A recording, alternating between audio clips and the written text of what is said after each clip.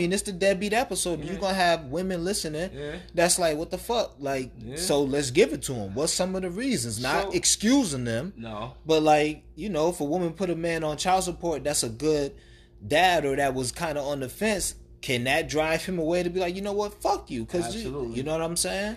And the crazy part is, it sucks because child support, man, honestly, the way they do it, and this is coming from personal experience, like, I'm on it for 2 of my kids, and I'm not on it for two of my kids. You know what I'm saying? Mm-hmm. And I have full custody of 2 of my 2 oldest daughters, but then I have joint custody with my twins, and I'm on child support for them.